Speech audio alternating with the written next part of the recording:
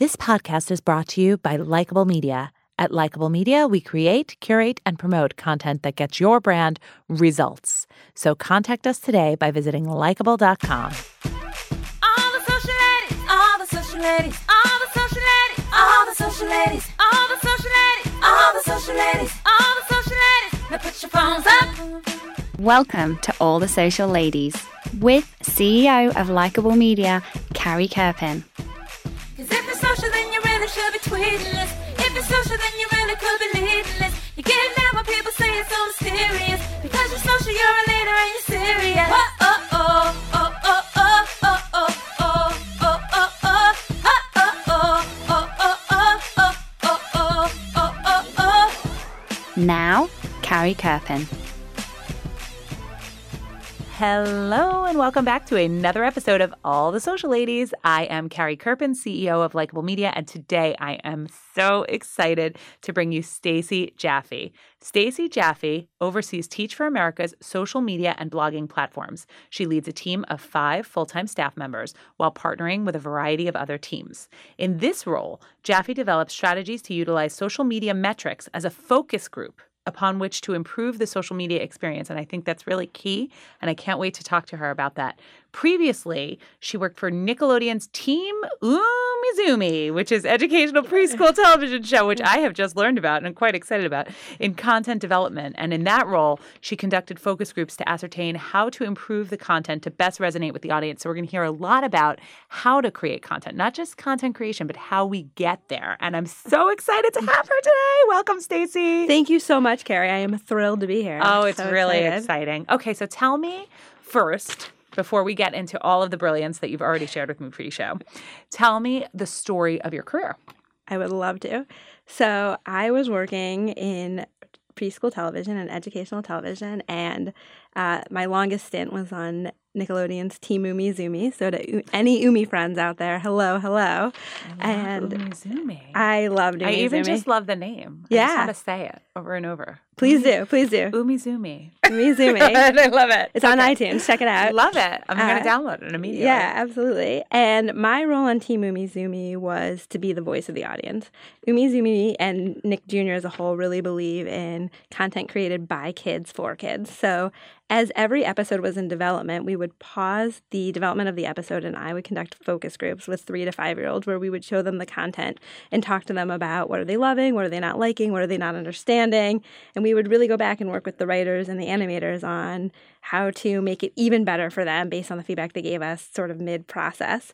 And I was always sort of taken with this as a way to create content. I really believe that the audience always knows what the audience wants. When people say you have to give them what they never knew they always wanted, that doesn't resonate with me. I think people always know what they want, and our job as content creators is to elevate it and give them a better version of what they were seeking. So I was at Nickelodeon having a ball, and simultaneously I was serving on the board of my old summer camp. Shout out to Camp George in Parry Sound, Ontario. Camp George! Woo woo! Ooh, thank you. I love this. I'll give you a little back shout out there. Shout out for you. And while I was on the board of Camp George, we were participating in customer satisfaction index that was being done out of Cincinnati, Ohio, with, I think, about 1,000 different summer camps. So they would compare you to the other camps. And we, in our 3rd summer of participating in the survey, totally tanked, like miserably. And you're like, every measure was awful. It looked like we had the most awful summer, and it didn't resonate with our experience on the ground. And graciously, Summation Research, who had conducted the research, gave me the verbatims. And when I was reading through them, it became really clear that we had a communication problem, that parents had allowed us to be responsible for the care of their children for 8 weeks over the summer, and they had no idea what happened while their children were in our care. So the kids came home and was like, "Camp was great, Mom, running to my room." And the moms were like, "We're not having this." So I wrote a strategic plan for social media with the idea being, all we have to change is that we need to do a better job talking about everything we're doing. And if we do that, if we just talk about what we're already doing anyways, all of these measures will improve. And the camp director really bought into that idea and actually made no programmatic changes going into the next summer. We only changed we just implemented this communication strategic plan. Okay. And we tripled every measure Oh. the following summer on the exact same survey. So amazing. 100 other camps actually adopted my strategic plan. We won an award from the Grinspoon Foundation for Impact in Technology. Amazing. And I was really just taken with social media and taken with the way content on social media develops, and it creates a sense of community and creates this sort of own world of conversation that really allows people to connect with one another. And like all television shows, Team Umizoomi had a series finale. You can still watch the episodes. They're airing in repeat, but the new episodes are a thing of the past. And when I was thinking about like what to do next with my career, I was really thinking a lot about social media, because to me it always seemed like if you did social media as a focus group, in much the way we did focus groups at Team Umizoomi, you could really impact the content that you were putting out and really create these large communities to really revel in what you were doing and what you had to say, and through that you could make a difference. So I saw a job opening at Teach for America and sort of pitched to them this idea that they had great content, but we could really hone in on the comments and the feedback in our social listening and use it as a focus group, much like you would conduct a qualitative focus group, and really amp it up to the next level. So they were looking for somebody to create content, right? They were looking for a much more typical social media director, and I very boldly in my cover letter suggested that like we could do that, but we could sort of up it a step because they already had a team of people that were doing content, and it's because ultimately it's about listening to your audience. It's about listening to your audience. Huh. And I was just it should have been a sign to me that I was so going to end up in the right place, because the hiring manager, who is now my current boss, was so open to that, and her team were so open to that. And I have found that I've ended up in an organization that is incredibly innovative and really nimble and flexible and all the things you would hope someone would let you be when you work in social media. So it's been a really incredible journey. So it's so interesting that you say that. So you, from what I hear, it sounds like you would recommend kind of an out-of-the-box recommendation for when you're applying for a job. I know there are a lot of kind of young people who are hesitant to do that, and they want to fit how they can fit best within the box. But it sounds like what you're saying is create your own box. I would absolutely say create your own box, because I think that is when you end up in the career that you're really happy with, you're really passionate about. And I didn't, just to be careful, like I didn't wildly suggest a box. Like I did have this background in social media and audience listening, but I really think you can look at the skills you have and think about unique ways to apply them and really make that pitch. Right. You didn't create something that wasn't within your wheelhouse. You Absolutely. just created something that they weren't necessarily expecting and then became infinitely better. Yeah. That's awesome. Yeah, it was very cool. I love this story. So tell me about Teach for America. I mean, it's an incredible organization, but I'm sure our listeners would love to know a little bit more about it. So Teach for America is an incredible organization, and our mission is that we believe that all children deserve excellent opportunities in education, and that right now the way it exists in the United States is that there's a lot of inequity in education, and we're really looking for the equity in education. And what we do is we help school districts who can't find enough teachers find great teachers for their classrooms in really low-income schools. And we place teachers all over the country. Some are in the Mississippi Delta, some are in Chicago, some are in Milwaukee, and they give us a 2-year commitment to teach. And a great majority stay in the classroom or stay in education long after the 2 years end. And we really believe that our teachers carry a passion for education with them lifelong, and that it impacts how they think about whatever career they end up in next. And so when you're crafting a message and you're crafting a social strategy for Teach for America, who would your target be? Is it the current teachers that you have in the program? Is it people who might aspire to teach, who might never thought that they would? Who are you looking to reach through social? That's a great question. Actually, that's something we think about a lot, because we actually have a huge audience, and then there's a lot of niche audience within it. So we have those that are looking to teach. We have those that are current teachers. After you complete our 2-year program, you're actually called alumni. We have alumni. We have one of my favorite groups, because they write the sweetest, most heartwarming messages. Parents of our teachers and alumni often write on our social media about how proud they are of their kids. So if you ever need your heart warmed, go read the comments. A lot of other educational organizations follow us and want to have conversations with us about how to push education forward.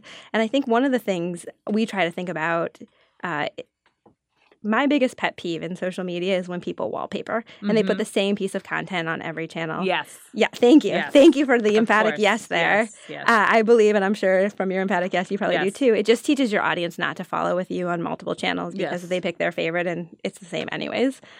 So we really have a unique narrative for every single one of our social channels. So I think when we have a great story to tell, we think about which narrative does it fit best with and does it resonate with the audience we believe we have there. So I think we think about it on multiple levels. And so when you have a kind of complex moving target like you have alumni, you've got current teachers, you've got aspiring teachers, you've got all of these people, how are you using your kind of insights to gain knowledge around the content to create? How are you doing that at Teach for America? So I always think about content in terms of a content loop. So it starts with the piece of content itself. It generates conversation. You hope that conversation draws in the community. And from that, we do a lot of social listening. So some of that is quantitative, some of it is qualitative. Yep. What was the reach? What was the sentiment? And then from your listening, what did you learn? What were the insights about that piece of content? And then how do you push that forward to iterate the next piece of content you're creating, either along the same lines or to your content as a whole? Did you learn a lesson that sort of applies everywhere? And I think the quantitative tells you a lot of benchmarks. I think it tells you know where your baseline is, you know what your averages are. Did you best it? Did you do worse than that? What does that mean? But I think the qualitative and what people write in and how much they share about what it provoked in them, I think really tells you the level to which the content you created is sticky. Totally. And it resonated with them and the thoughts it provoked. So I really think a lot about how many people probably felt similarly and didn't write it in. And how much can we extrapolate from this without going too far and creating too many focus groups of one, but I love that because I think without the qualitative, you kind of miss – the quantitative gives you kind of the broader base numbers, but the qualitative is what gives you kind of the heart and the pulse of the conversation. Absolutely. Totally agree with that. So tell me about how Teach for America – how many employees are there? 2,000? About 1,500 to 2,000. Woo! So how do you structure your team for success in social? How do you come up with enough content? How does it work? First and foremost, we have a content North Star on social. So all of our content on any of our social channels ladders up to the idea that we want to ignite conversations that show that education affects everyone and everything. So can we show that it ladders up to that? And then from there, I think we not only do we do this little bit of content loop iteration on every individual piece of content, but we look at it as a whole across the channel. So we come up with a strategy for the channel. We give ourselves about 3 months to play out that strategy for the channel. During the 3 months, we look at the conversation that gets generated over the course of time. We look at the community that happens there. And then we really pause and listen and we think to ourselves, okay, did we achieve what we wanted to achieve? Are we close? What did we learn?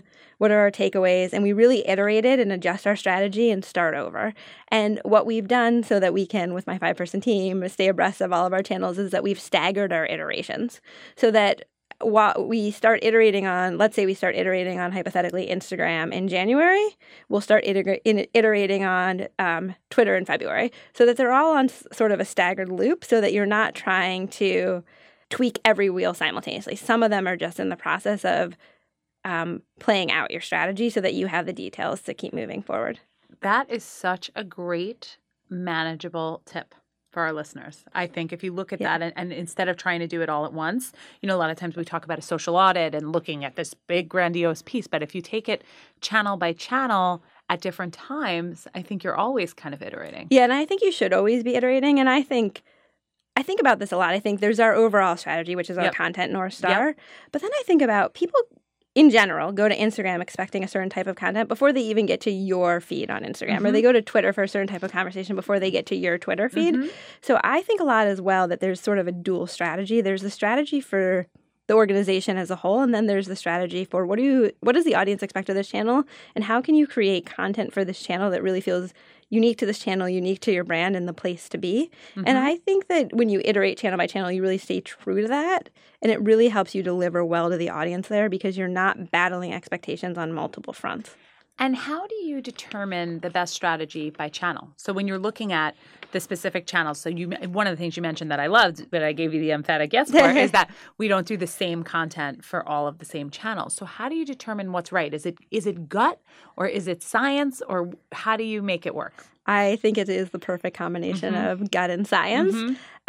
Let's take LinkedIn, for example. So LinkedIn is a professional networking site. LinkedIn is pretty clear about that. When you look at the user profiles and what you fill out on LinkedIn, that's what it's about. Yep.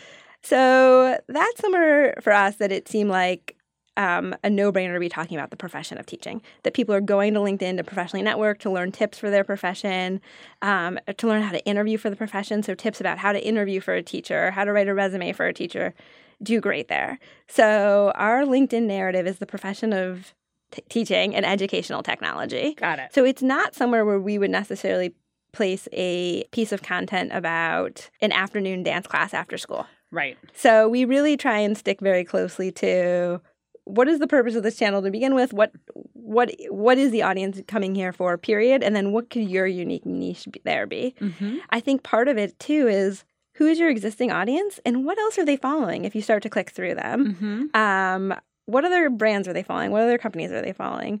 What are they talking about? What are they not talking about that you do that would be great for you to get in on? And I really think it's part of being innovative in the space is really looking at what's going on in the space and then what could be going on in the space that's not going on in the space. Because as we all know, and perhaps my biggest challenge is there are more ideas than there's capacity.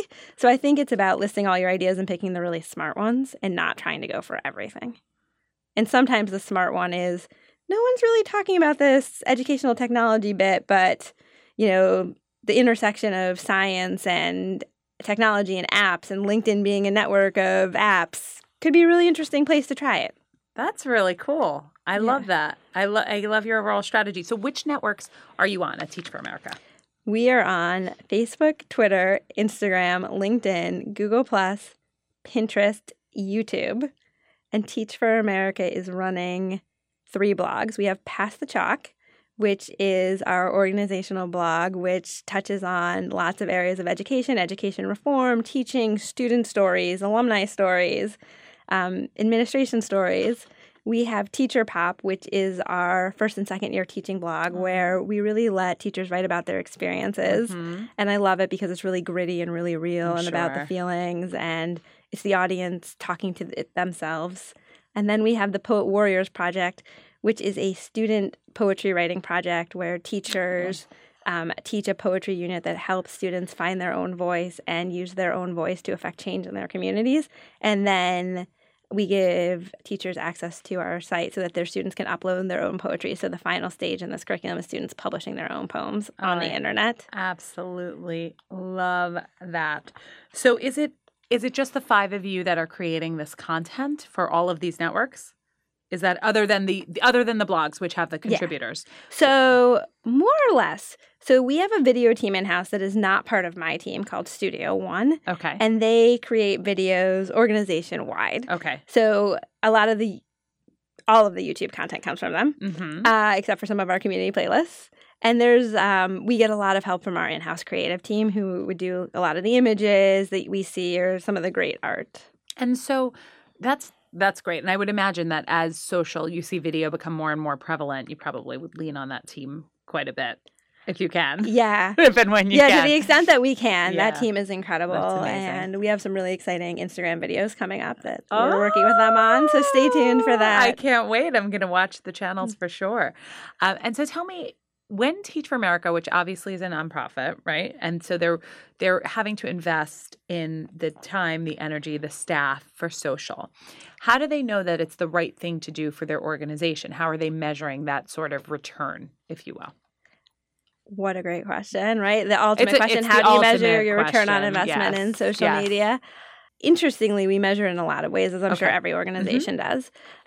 Brand awareness, brand affinity. Some of it comes in from our insight group when people ask about where have you heard about Teach for America. We use tagged links so we can really see where traffic's coming from. So if we're running a series of reminders, let's say, to ask people who might be interested in teaching to apply to our core, we really look at how many applications does social media drive. Or where is the interested traffic coming from? Are we able to send people to the pages? As I'm sure everybody looks at. Yes. Well, it tells a good story. It tells a really good story. It does. Yeah, and then we look at the amount of conversation we're generating around education, around our properties, around announcements that we put out. And we, like everybody else, use a lot of formulas that estimate impact and reach and how much of the conversation is about topics you're trying to drive conversation around. Do you have a favorite network for Teach for America? Oh, good question. Isn't it a good one? That It's is an a on good the fly. one. It is an on the fly. My favorite network this week, and it really does change on a weekly basis, is Instagram. Yep. We recently launched our Instagram strategy, so we're really just watching it either take some footing or not take some footing. But we recently posted a photo where every single comment was tagging somebody else to look at the photo, and I think you could expect nothing better of any piece of content than other people thinking it was so cool that they want to bring their friends to see it. Awesome. So that I was just cavelling over, and now Of course. I'm annoying everybody that sits around me by being like, and another person just did it. So. And that's a great example of what you said about kind of the qualitative. Absolutely. Because from a quantitative, you're looking at how many comments are there. Yeah. But when you look at the influence that a post like that causes. And the it's really, quality of the comments. Yeah. I love when people call in other people because I think it's them vouching for your content to their network. It's the and ultimate sign. Yeah, absolutely. And to me, that's even a step better than sharing the content. If you think about a share or a retweet as sort of the ultimate. You bet. It's like, hey, look at this. This is Absolutely. good enough for me to tag you to look at. Absolutely. I think that's key.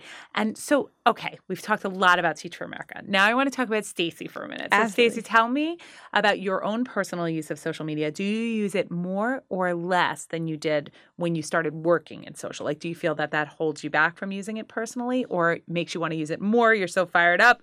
Where are you? I think on average it's probably the same, but truthfully it's a little bit more. But it's not more evenly across networks. Okay. So for instance, we just launched our Instagram strategy. I'm really into Instagram. Yep. My personal Instagram use has gone up dramatically Through over the the roof. past 2 weeks. Yep. And maybe Twitter has waned a little bit because Yep. I'm starting to notice a few things on Instagram. So I'm toying around on my personal handle in a Yep. way that maybe I wasn't doing 2 weeks ago. Yep. Because I want to see the difference between how a brand behaves versus how a person behaves. Absolutely. And I like experimenting in that realm. Yeah, and I think Teach for America is always my number one priority on social. I'm always thinking about it. And Yeah. I actually love the strategy that goes into thinking about how an organization or a brand behaves on social media. To me, it's a great game of chess. Yep. And it's always about thinking 3 moves ahead. Yep. And my brain just lays awake at night thinking about that. And I find that sometimes when I'm more into Teach for America social media, I'm a little less into Stacey Jaffe's social media. Yeah. And I get it. I totally do. And so tell me about if somebody wanted to grow into a position like you're in. They're listening to this podcast. They think you're fabulous. They're like, I want to be just like her. What advice would you have for an aspiring Stacey Jaffe? I would tell an inspiring Stacey Jaffe to volunteer. I think that it's really important to have lots of interests outside of whatever your career is. I think that it only makes you smarter in your career because you interact with people you might not have otherwise met, and they spark new ideas for you and new areas of creativity. And back to the volunteering angle, I mean, here I am working in social media because I was volunteering on the camp board. So career awesome. changer right there. Awesome. I love it. Well, Stacey, thank you so much for being on our podcast today. You were It fabulous. was such a pleasure. Thank you Where so should much people for having follow me. you? Where Follow me on Twitter Follow- at Stacey Jaffe. At Stacey Jaffe. You heard it here first. Stacey with an E. At Stacey with an E. Right, Stacey with an E. All right, thanks. Thanks, Carrie. You've been listening to All the Social Ladies with Carrie Kerpen, CEO of Likeable Media. You can follow Carrie on Twitter at Carrie Kerpen. To get current social media insights and great tips, sign up for Carrie's weekly newsletter by emailing newsletter@likeable.com. This podcast was brought to you by Likeable Media. At Likeable Media, we create, curate, and promote content that gets your brand results. Visit likeable.com for more information today.